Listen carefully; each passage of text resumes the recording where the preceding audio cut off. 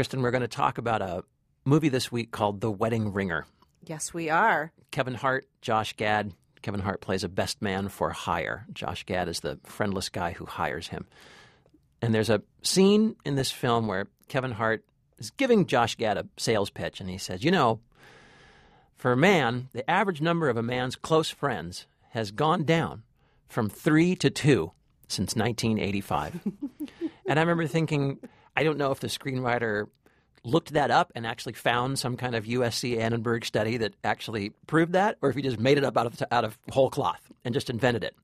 But something about that little statistic, whether it's true or not, really struck me. And I thought, it seems really plausible, don't you think? Oh, absolutely. And I would say that, I think females and males are so different in this realm, or at least yes. Me as a female and the other female friends I have, we still try to juggle anywhere from half a dozen close friends to maybe all the way up to 20 close friends, like in our calendar. Well, I have like maybe 20 friends in rotation I try to fit in every month or every, like within like a 90-day cycle, I try to fit in these certain numbers of friends. So, and then I have my male friends, and I don't know if it's just because we're old now, and maybe it would have been different if we were back in college, but a lot of my dude friends, they're like, so you try to juggle between a dozen and 20 people all the time. I try to juggle one. Yeah, I have 2. In addition to my wife, I have my buddy, and that's it. That's all I juggle. Yeah. And again, I don't know if it's because we're like in our 40s now, or if it's because... You know, I have a ton of friends from college, but they're all in different parts of the country, so I never see those guys. You know, I've got at least a good half dozen friends or so that I would say are truly, truly close friends, will always be my best friends. But I never see them. I haven't seen some of them in like 7 years. Wow. Yeah. 7 years. You know, they're just, they're in California. They're mostly in California. But, they're kind of all over the place. And in New York here, I would say I have 2 close friends.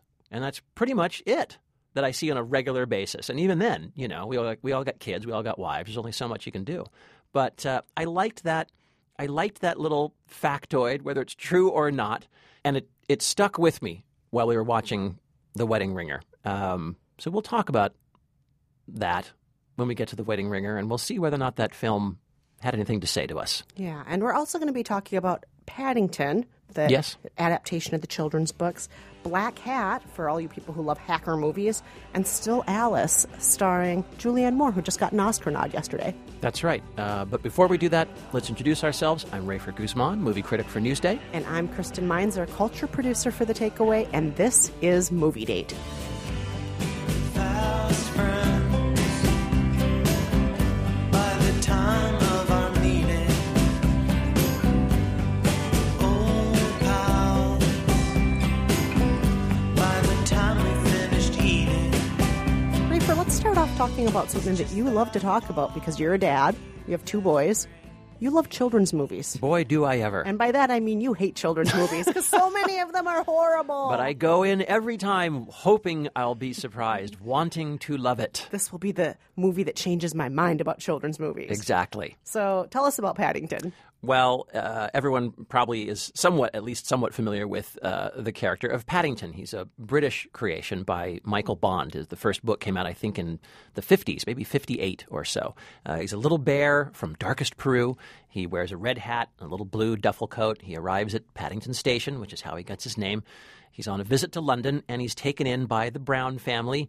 And in the book, it's basically just a series of disasters. The book is a little bit like the Curious George books. It's just Paddington, a little small animal, getting into trouble, floundering around, making a mess of things, and endearing himself to the Brown family. In this movie, though, they also have a bad guy thrown in, played by Nicole Kidman. Yes. The cast is live action. Paddington himself is computer animated with the voice of Ben Whishaw. Here's a clip. All I have left is my aunt. And where's she? Darkest Peru, in the home for retired bears. Yeah, of course she is. How did you get here? I stowed away in a lifeboat. Cool. And ate marmalade. Did you know bears like marmalade? I didn't even know bears could talk. Oh, well, I'm a very rare bear. There aren't many of us left. I'm just going to put this out there right now. Not enough excitement. Not enough excitement. No. We have this adorable bear and this very nice family, and they do things like accidentally overfill the bathtub. Yeah. And then there's Nicole Kidman, who's kind of on their tail, but not really doing anything that exciting. Well, I don't know about that. Come on. Paddington's not really doing anything that exciting. I just felt that it was so sweet and so pleasant and so slow-moving and so British.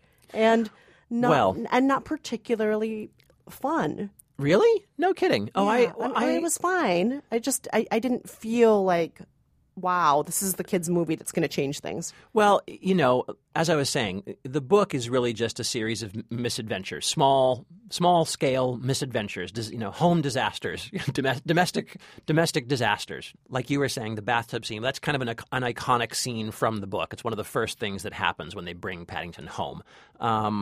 It's 89 minutes long. And so even at that short running time, it feels a little bit overstretched, I would say, because there's just, like you're saying, there's not that much happening. I think Nicole Kidman is really great. I think she's funny. And I like the fact that her villain is a crazed taxidermist who wants to stuff Paddington, it's funny. And I like that she's all kind of sexed out and she's dressed up in go-go boots and a stripper wig. Mm-hmm. She's like something out of the Avengers, the old Avengers, I mean. I like that. The cast is really good. Sally Hawkins, Hugh Bonneville, they're all really charming. It does have a lot of that British charm to it, which I like. Paddington is always a very well-mannered bear. He always doffs his hats to strangers. I think the Paddington character looks a little odd. Yes, and I didn't want to say anything because I know I'm coming in with my own prejudice here. I don't like this style of animation. I'm not a big fan of 3D animation. Yeah, it's computer animated, yeah. Yeah, and I'm not a big fan of that mixed with live action. I just kept on thinking, I kind of miss Pete's Dragon. I kind of miss Mary Poppins. I kind of miss yes, right. that, cartoon, hand-drawn animation mixed with live action. That I'm on board with. And then I thought, I'm just old and stodgy. Maybe kids would love this. I don't know.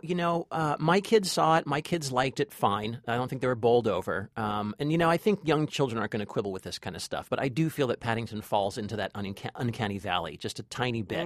He's a little cartoony, but then the inside of his mouth is a very realistic pink. Maybe and too realistic. You know what I mean? And his eyes are a little too moist. So that kind of bugged me a little bit. But my children didn't seem to mind.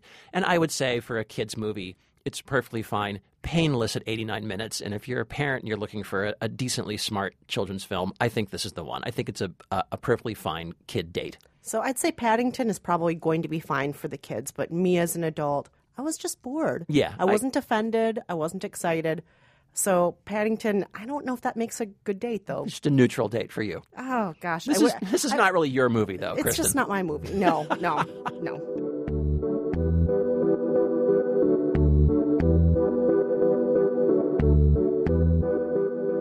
All right. Well, let's move on to a movie called Black Hat. Now, this movie is about the hacking world, and black hat's actually a term used by hackers. Correct. And in this movie, we have one of the Hemsworth brothers. This time we have Chris Hemsworth, I believe. Right. Last year we had Liam Hemsworth doing a similar movie, only with phones and cell phone technology. Right. Paranoia, right? Yes, that's okay. right.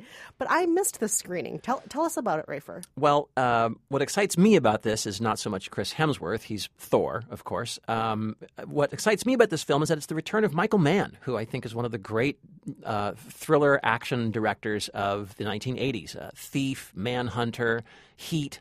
These are all great movies. He's super stylish director, mood lighting. He's great with an action scene. Michael Mann can do an action scene that will really make you feel like you've been punched in the kidneys. He is really good at that. So I was really excited. The plot is basically Chris Hemsworth is a hacker. He's a former MIT guy turned criminal. He's in prison now, stewing away in some federal penitentiary somewhere.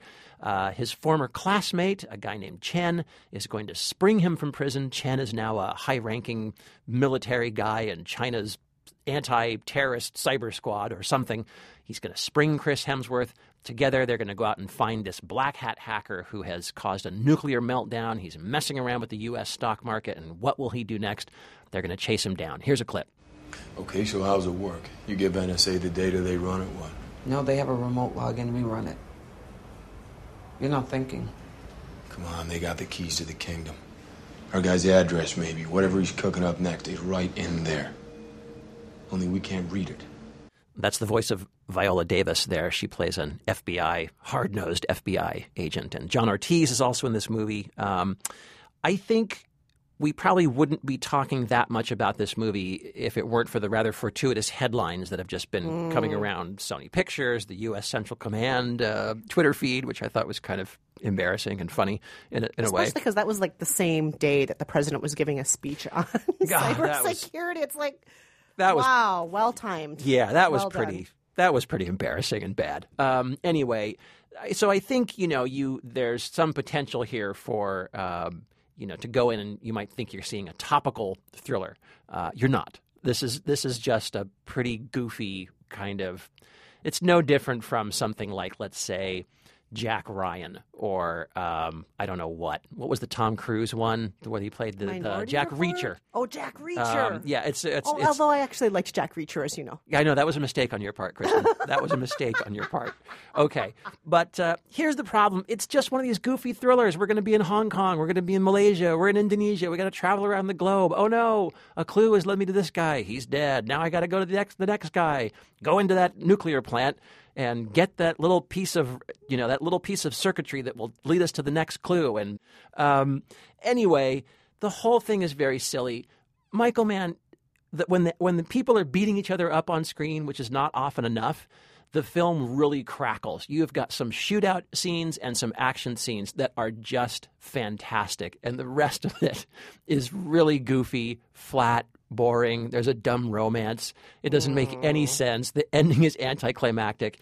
And I feel like it's a missed opportunity, especially given, obviously they couldn't have planned this, but it's a missed opportunity to say something larger about, cyber terrorism in the modern age and privacy rights and the global implications of all this kind of stuff. But the film is not interested in that. It just wants to shoot in various, hot spots around the country and, have people say Cody things to each other, get that root drive, something, whatever, So I have to say, being a big Michael Mann fan, I was pretty disappointed. Not a great date. So I don't need to go see Black Hat. I don't think you're going to see Black Hat, Kristen.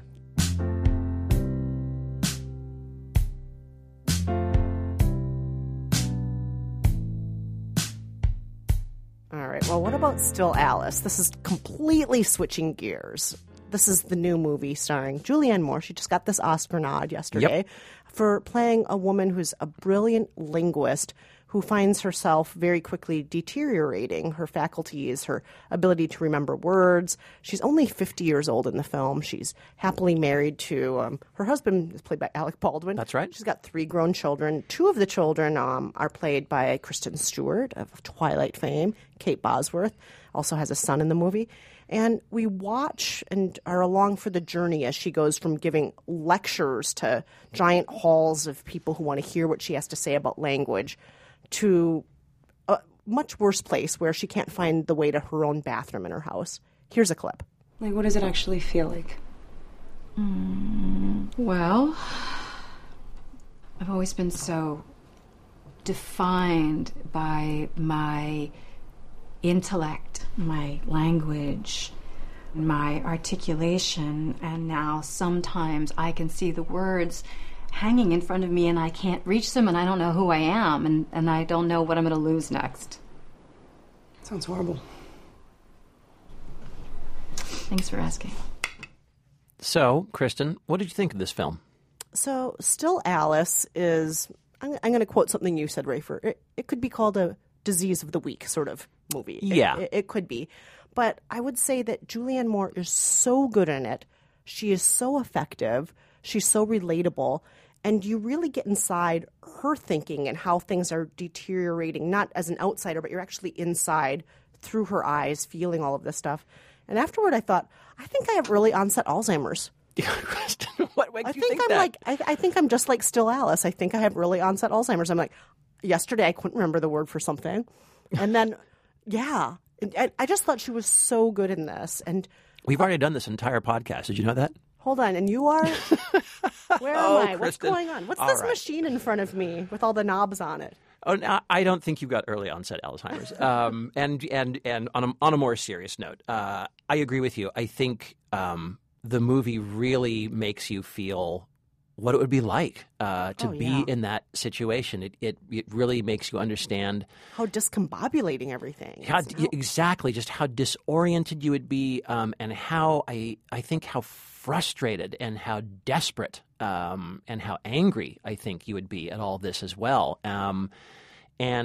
Also, there's a little twist in here where it turns out that this thing could be genetic. This early onset Alzheimer, that perhaps She's going to pass this on, and that's a really frightening notion, and really well handled, I think, in the film. Mm-hmm. I agree with you. I think if it weren't for Julianne Moore's performance, which is so fantastic, the film would feel a little bit straight down the middle, a little predictable. There's kind of only so many places a story like this can go. But I think it's really well handled. And again, her performance is just terrific. It's terrific. And I would say Still Alice, I wouldn't call it this is a fun date, but it's such a good date, such a well-acted date. And so I would highly recommend Still Alice. And it's not, I don't find the movie depressing. I don't feel like you come out of the film, it doesn't seem like a downer to me. I actually feel that it has a note of, some kind of note of optimism and hope and at least love in it that I think saves it. Oh, definitely. You know what I mean? Yeah, and I think that's the overall message in the end. Yeah, is the love. Yeah, so I like Still Alice too. I would say this is a really good date, and I think a well-deserved Oscar nod for Julianne Moore.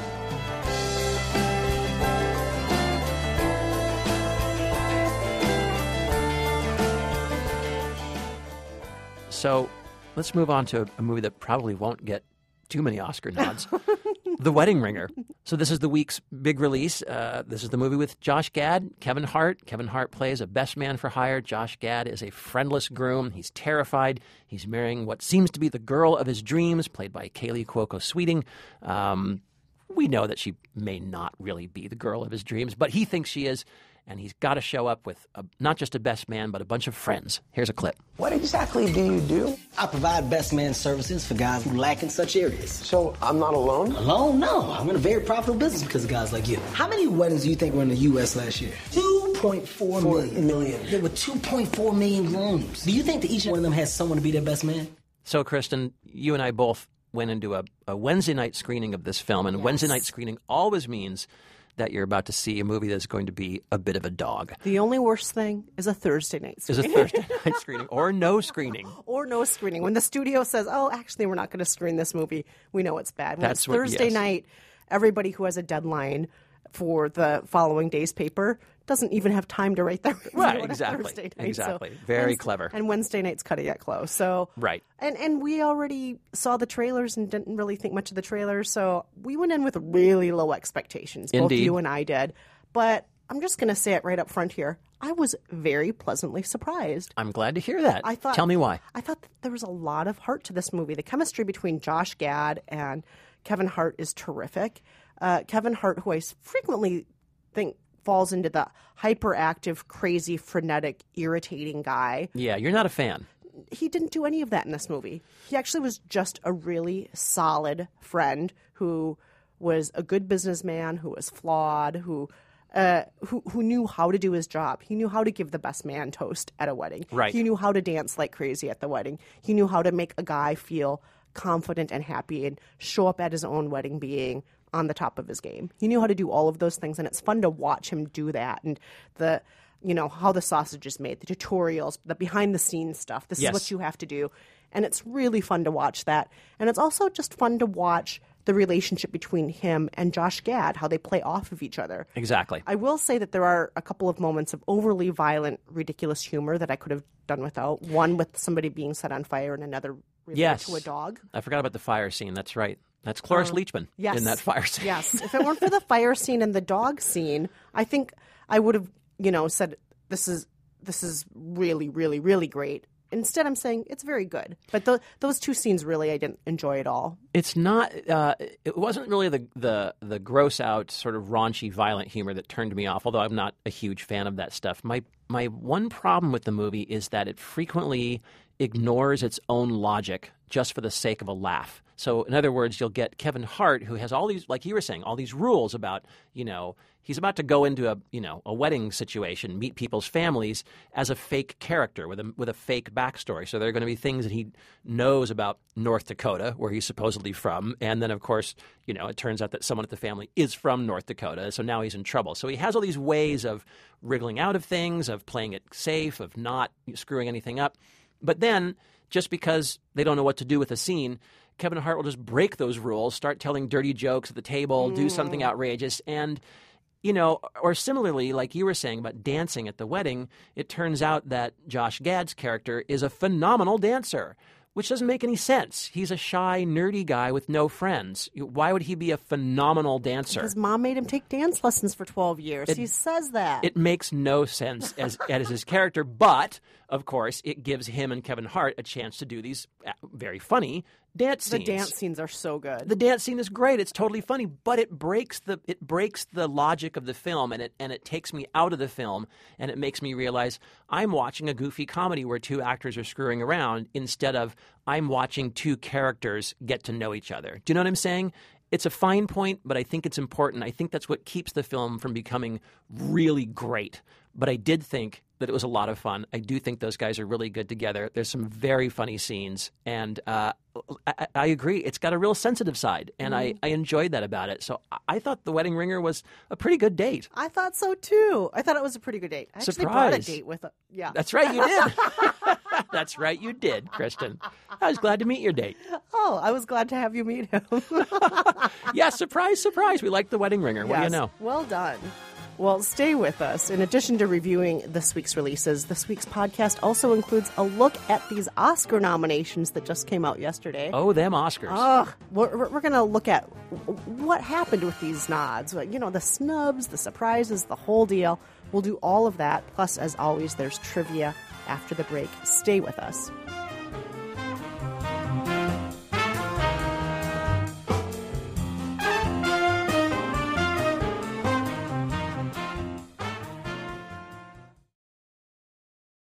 I'm Rafer Guzman. And I'm Kristen Meinzer. And this is Movie Date. And a reminder to all listeners, join us on Facebook.com/MovieDatePodcast.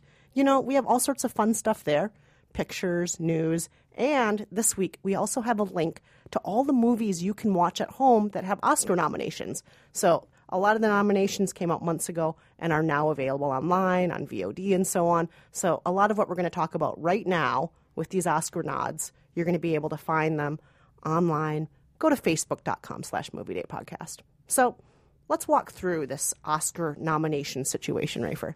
Well, all right. So to begin with, Birdman has got the most nominations, along with Grand Budapest Hotel. Kind of a big surprise there for me. WTF, hello. Yeah, I did not expect it. Grand Budapest, which both you and I thought was one of the better Wes Anderson movies to come out in a few years. We both thought of his movies recently, a pretty good one, but I don't think either you or I ever thought it was great. I certainly would not have expected 9 nominations. 9 for the Grand Budapest Hotel, 9 for Birdman, leading the pack. We should say the Grand Budapest Hotel is being nominated mostly in behind-the-scenes categories, but costume design, and also Best Picture, and I think Best Director. So those are big, and same with Birdman, Best Picture and Best Director, along with Michael Keaton for lead actor. Great showing for those two. So the rest of the major films would break down this way. The Imitation Game follows, your favorite, Kristen. I liked that Imitation Game. Yes, I know you loved it. Cheered. I know you did. Morton Tildum has got a directing nomination for that, and of course Benedict Cumberbatch as lead actor for playing Alan Turing. 6 nominations for Boyhood. Which I thought Boyhood was going to lead the nominations, actually. I was not surprised that Boyhood did not lead the nominations. I don't think there are enough other categories for it to be nominated. You've got no sort of wardrobe, makeup possibilities, all those kinds of things. True. All those things you need to really get that groundswell of nominations. But it's in the 2 big categories, which is film and director for sure. And I think both of those are obviously going to go to Boyhood. Also 6 nominations for American Sniper, a film you did not care for, Kristen. That's up for Best Film, and it's also up for Best Actor for Bradley Cooper. Here's the biggest surprise to me. 5 nominations, including Best Picture for Whiplash. Which I am so excited about. You know I loved that movie. Damien Chazelle, second-time filmmaker, not yet 30, in the Best Picture running. By the way, only 8 titles. They only found room for 8 titles in the Best Picture category this year. They could have gone all the way up to 10, right? No, of course they could. No Unbroken. I mean, he edged no Foxcatcher. No Foxcatcher. I mean, this guy Whiplash has edged out Angelina Jolie and Bennett Miller. I mean, it's incredible. So that's great. Foxcatcher did get 5 nominations as well, and so did, somewhat surprisingly, Interstellar, 5 nominations. Yeah, but those are mostly technical for Interstellar. Sound and things like that, right. Curious that it got all that it got nominated for sound, since that was a big point of contention for that film, that people complained that the music was so loud they couldn't hear the dialogue. And Christopher Nolan had to say, I wanted it that way. There were actually theaters that had to post signs outside saying, yes, our sound is functioning properly. This is a Christopher Nolan film. So what would you say, besides Whiplash, Kristen, what do you think are the other big surprises this year? Well, one of the things I was really surprised by, in the acting category, Robert Duvall for supporting actor for The Judge. Of course. The Judge You were surprised? So mediocre. Yeah. The Judge is such a mediocre movie, possibly a bad movie. It's a bad movie. Okay, it's a bad movie. And yes, it's obviously a legacy nomination. He's 84 years old. He's the oldest actor to get nominated in this category ever. Older than Christopher Plummer, even, you say? Absolutely. He's 84 right now. Okay. Yeah. All right. And Christopher Plummer was in his early 30s back when he was nominated. Early 80s. Yes, that's what I meant to say. Early 30s. Early 80s. None of us remember when Christopher Plummer was in his early 30s. No, he was actually born in 1929. Let's just make that clear. Okay. He was born in 1929. Well, there you go. I'm not surprised by Robert Duvall's nomination. Who else are you going to nominate in this category? Oh God, anybody. The movie's not good. There were other options, but the other things I was surprised by. There were a few different surprises here, but I was kind of surprised by some of the actress nominations, too. Rosamund Pike. Yes, for Gone Girl, which you and I loved her in this movie. I loved her in her. However, I'm not sure I would have nominated her for Best Actress. Much as I love Rosamund Pike, I'm just not sure that was a Oscar nomination role. That's all. And I know you disagree with me on this. I also didn't think Reese Witherspoon was in an Oscar-nominated role in Wild. But I knew she was going to get that nomination. But it just doesn't feel like an Oscar-winning role. You're backpacking and you're walking. I understand that. She's a huge star. She's got a lot of power in the industry. The movie was her baby. Yeah. It's a female-led, female-written, fact-based film. About a spiritual journey, blah, blah, blah. And even though I thought the film was kind of okay, I knew, again, that she was going to get nominated for that. So that did not surprise me. Marion Cotillard surprised me. Oh, I think that surprised a lot of people because French language film, and there she is. This is the second time that's happened to her because for Ma Vie en Rose, she was also. Yeah. So I think a lot of people out there, like you, Rafer, are thinking this already happened to her once. It's not going to happen again. Foreign language film, Marion Cotillard. Yep. Just happened again. Well, and Ma Vie en Rose was a much bigger film, a much more widely seen film than 2 Days, One Night. I mean, no one's seen that film. No, I haven't. I loved it. Yeah, but I'm just saying, it's not. Ma Vie en Rose had a much more box office traction. Is all I'm saying. At the time, people knew what that movie was, and people knew that Marion Cotillard was in it. And I think this film is going to be another one of those things where people are saying, "Huh, what movie?" So who knows?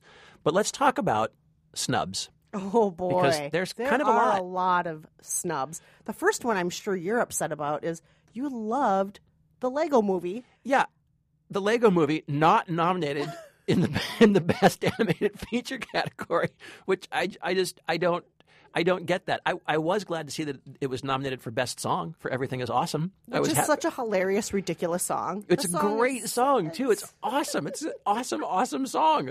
Everything is awesome. It's just it's so good. Awesome. It's like, well, anyway. But I was glad to see that. But I was just baffled by the fact that it didn't show up in the best animated feature category. In fact, when the announcements were going on and they read out, they always save the best for last. When they read out the best animated feature category and Lego Movie was not in it, my mind said, it's up for best picture. Oh, Rafer! And then it got to best picture, and I just thought, nope. That was a dumb idea. I love that you thought it was up for Best Picture. I know. It's happened a few times with animated films, like Beauty and the Beast was nominated right. for Best I think Picture. that's the only one, I think that's been the only one. Oh, Beauty was and the it? Beast. I thought there was one other. I could be wrong. I could be wrong. Okay. But anyway, so there's that. What else? I was so surprised about Selma. Can I just say... What? It's in the Best Picture category. No, but David Oyelowo? Why wasn't he nominated for Best Actor? That's a little surprising, Why wasn't the director, Ava DuVernay, why wasn't she nominated for Best Director? This movie only got 2 nods and one for Best Picture, which is great. Yes. It deserves that. And then the other one for Song.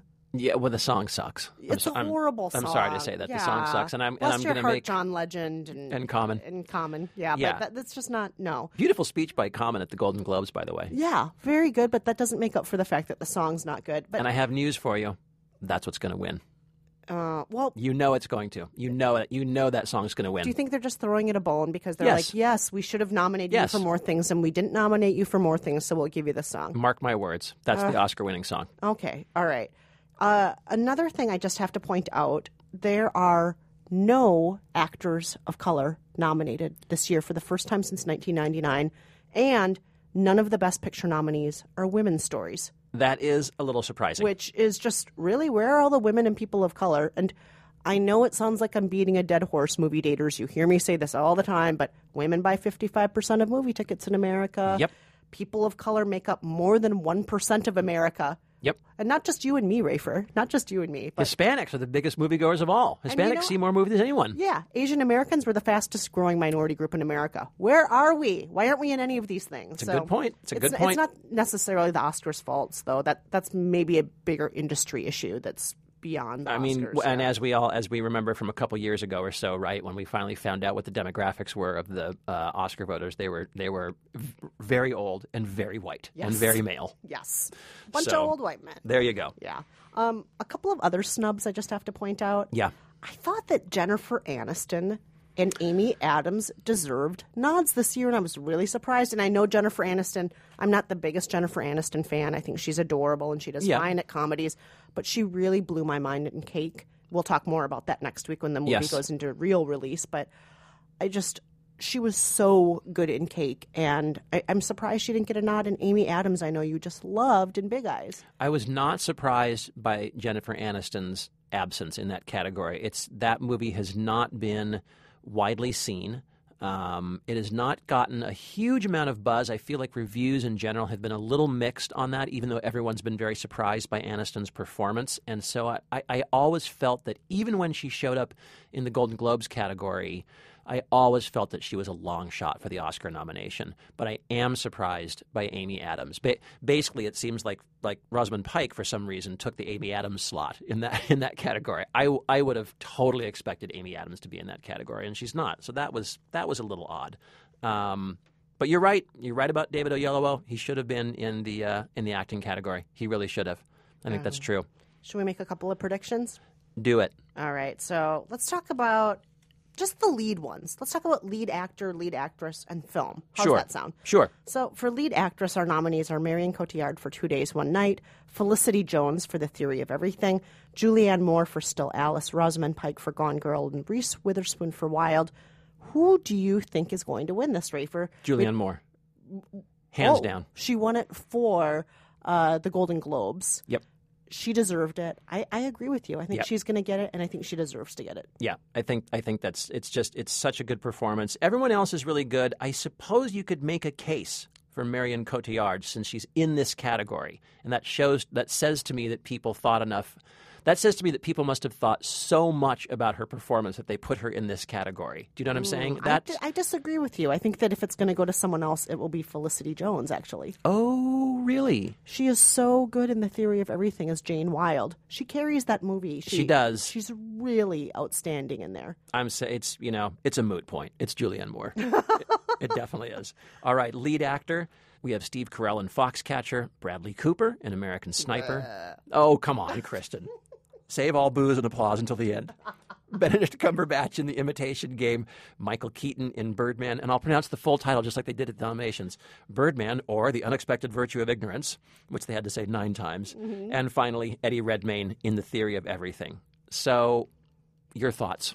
I think that Eddie Redmayne is going to get it, and not just because he got the Golden Globe. He got the Golden Globe, but also I think I'm just getting a lot of buzz that I'm hearing from a lot of people. People are so amazed. This is a guy who had to play a role where 90% of the time he's on screen, he can only move really his eyebrow. Yeah, know? I hear you. And I think that momentum is going to carry over into Oscars. That's interesting. Well, you seem to really disagree with me. I can tell by the look on your face. I'll say a couple things. One is I was surprised to see Steve Carell in this category. Oh, I wasn't at all. I thought he would be in supporting. and technically that's where he should be. He is not the lead actor in the film. He's not the protagonist of the film. So that surprised me, and that's a good thing for him. I mean, that says that they've got a lot of faith, and the studio's got a lot of faith in Steve Carell pushing for him in this category. I don't think it'll be Bradley Cooper. I don't think it will be Michael Keaton. I don't think, even though I would vote for him, I don't think it would be Eddie Redmayne. I still think it's going to be Benedict Cumberbatch. Interesting. That film has done better at the box office. Benedict Cumberbatch, it's done better at the box office than The Theory of Everything, I should say. If we're talking about the Battle of the British Scientists movies, The Imitation Game has done better. It's gotten more traction. Benedict Cumberbatch is a bigger name. He's got a much bigger following. And I just, for some reason, even though I like The Theory of Everything better, I think The Imitation Game seems to have more traction and more popularity, and I think it'll go to Benedict Cumberbatch. Wow. That's my prediction. Wow. Okay. All right. Let's talk about film. All right. So we have, as you pointed out, Rayford, not the full roster of nominees we could have had. Yeah, just 8. 8 nominees this year. American Sniper, Birdman, or The Unexpected Virtue of Ignorance, Boyhood, The Grand Budapest Hotel, The Imitation Game, Selma, The Theory of Everything, and Whiplash. Good old Whiplash, man. Yeah, I'm so excited about that. Stoked about Whiplash. That said, what do you think is going to win Best Picture, Kristen? Boyhood. I just don't think there's too. A question in it. I think so too. Boyhood is technically unlike anything else that's been made. I think it touched a lot of people in that, in that part of themselves that they didn't think they were going to be that moved by a movie this year. And also it's just, gotten so much buzz around it. Yeah. And when you have that kind of momentum, I don't think it's going to go away. Yeah, I think that's true. I think it's Boyhood all the way. I think everyone knows that even though the film, I think kind of on the face of it, looks and feels kind of modest in a way. There's nothing really flashy or no costumes, no sets, nothing fancy at all. Right, nothing like that. So in a way, it looks like kind of a modest family drama with no real plot. Not much happens, quote unquote. But I think people know that to undertake a 12-year project with the same cast like this, and to keep that thing together, and put it all together into one seamless, beautiful film at the end it's like an unprecedented accomplishment, and I think people know that. One question I have is how I think viewers, your average movie-going viewer at home watching the television, is going to react. This is apparently the lowest-grossing group of Best Picture nominees in history. Oh, wow. So that, which I understand, right? Even more than when The Hurt Locker was out? Yeah. Well, because 6 people in America saw The Hurt Locker. But that had a bunch of other films that were big, popular films on this. Yeah. Right.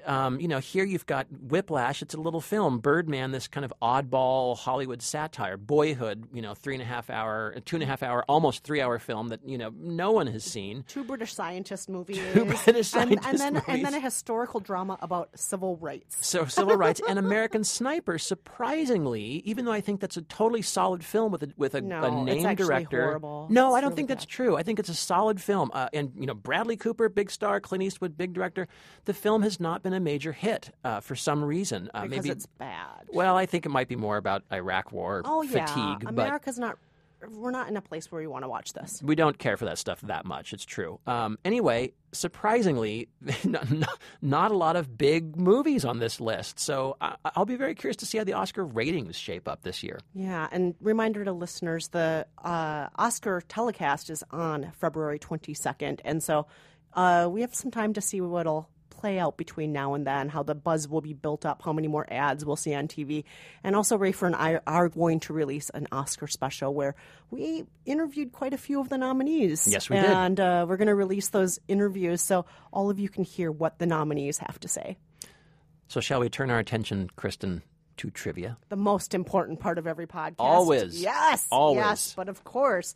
And a reminder to listeners, you can always call and write in with your trivia answers. We randomly select one from the pool every week that comes in.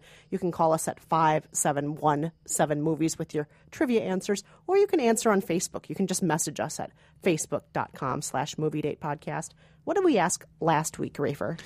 Last week, for our sweatpants pick, we were talking about Mozart in the Jungle, a series about the seedy underbelly, the dark side of classical music. Sex and drugs and classical music. Oh, boy, those cellists. And we decided to ask you about another film that showed the darker side of classical music. We came up with this clip. Rachmaninoff. Are you sure? Kind of. I'm never really sure about anything, Mr. Parks. Rach 3. It's monumental. It's a mountain. It's the hardest place you could ever play. Well, no one's ever been mad enough to attempt the Rach 3. Am I mad enough, Professor? Am I? We asked you to name it, and we got this answer. Hey, guys, this is Sammy from Red Hook. I'm calling about the movie trivia. The answer is Shine with Jeffrey Rush. What a good movie. Thank you. Love the podcast. Great job, Sammy. We love your voice. Now, do you mean Red Hook, Brooklyn, or the New York town of Red Hook? Yeah, there's actually like a village of Red Hook or a city of Red Hook. It's very I'm cute. guessing. Upstate. Based on your accent, Sammy, I'm saying Brooklyn. All right. Well, either way, we're just so glad you called, and we're hoping you're having a great day in Red Hook. We appreciate the call. And for this week's trivia, going in a slightly different direction, we were talking about Paddington earlier, the new children's movie. And there have been so many bears in the movies over the years. Many, many, many bears. And we're going to play a clip of a movie where bears factor into the storyline. Here's a clip. These bears can bite. They can kill. And if I am weak, I go down. I love them with all my heart. I will protect them. I will die for them. But I will not die at their claws and paws. I will fight. I will be strong. I'll be one of them. I will be the master. Those bears are so cuddly. Oh, so cuddly, so loving. What is that movie? Do you know what that movie is? If you do, you should message us at facebook.com/moviedatepodcast. Or give us a call at 5717 Movies.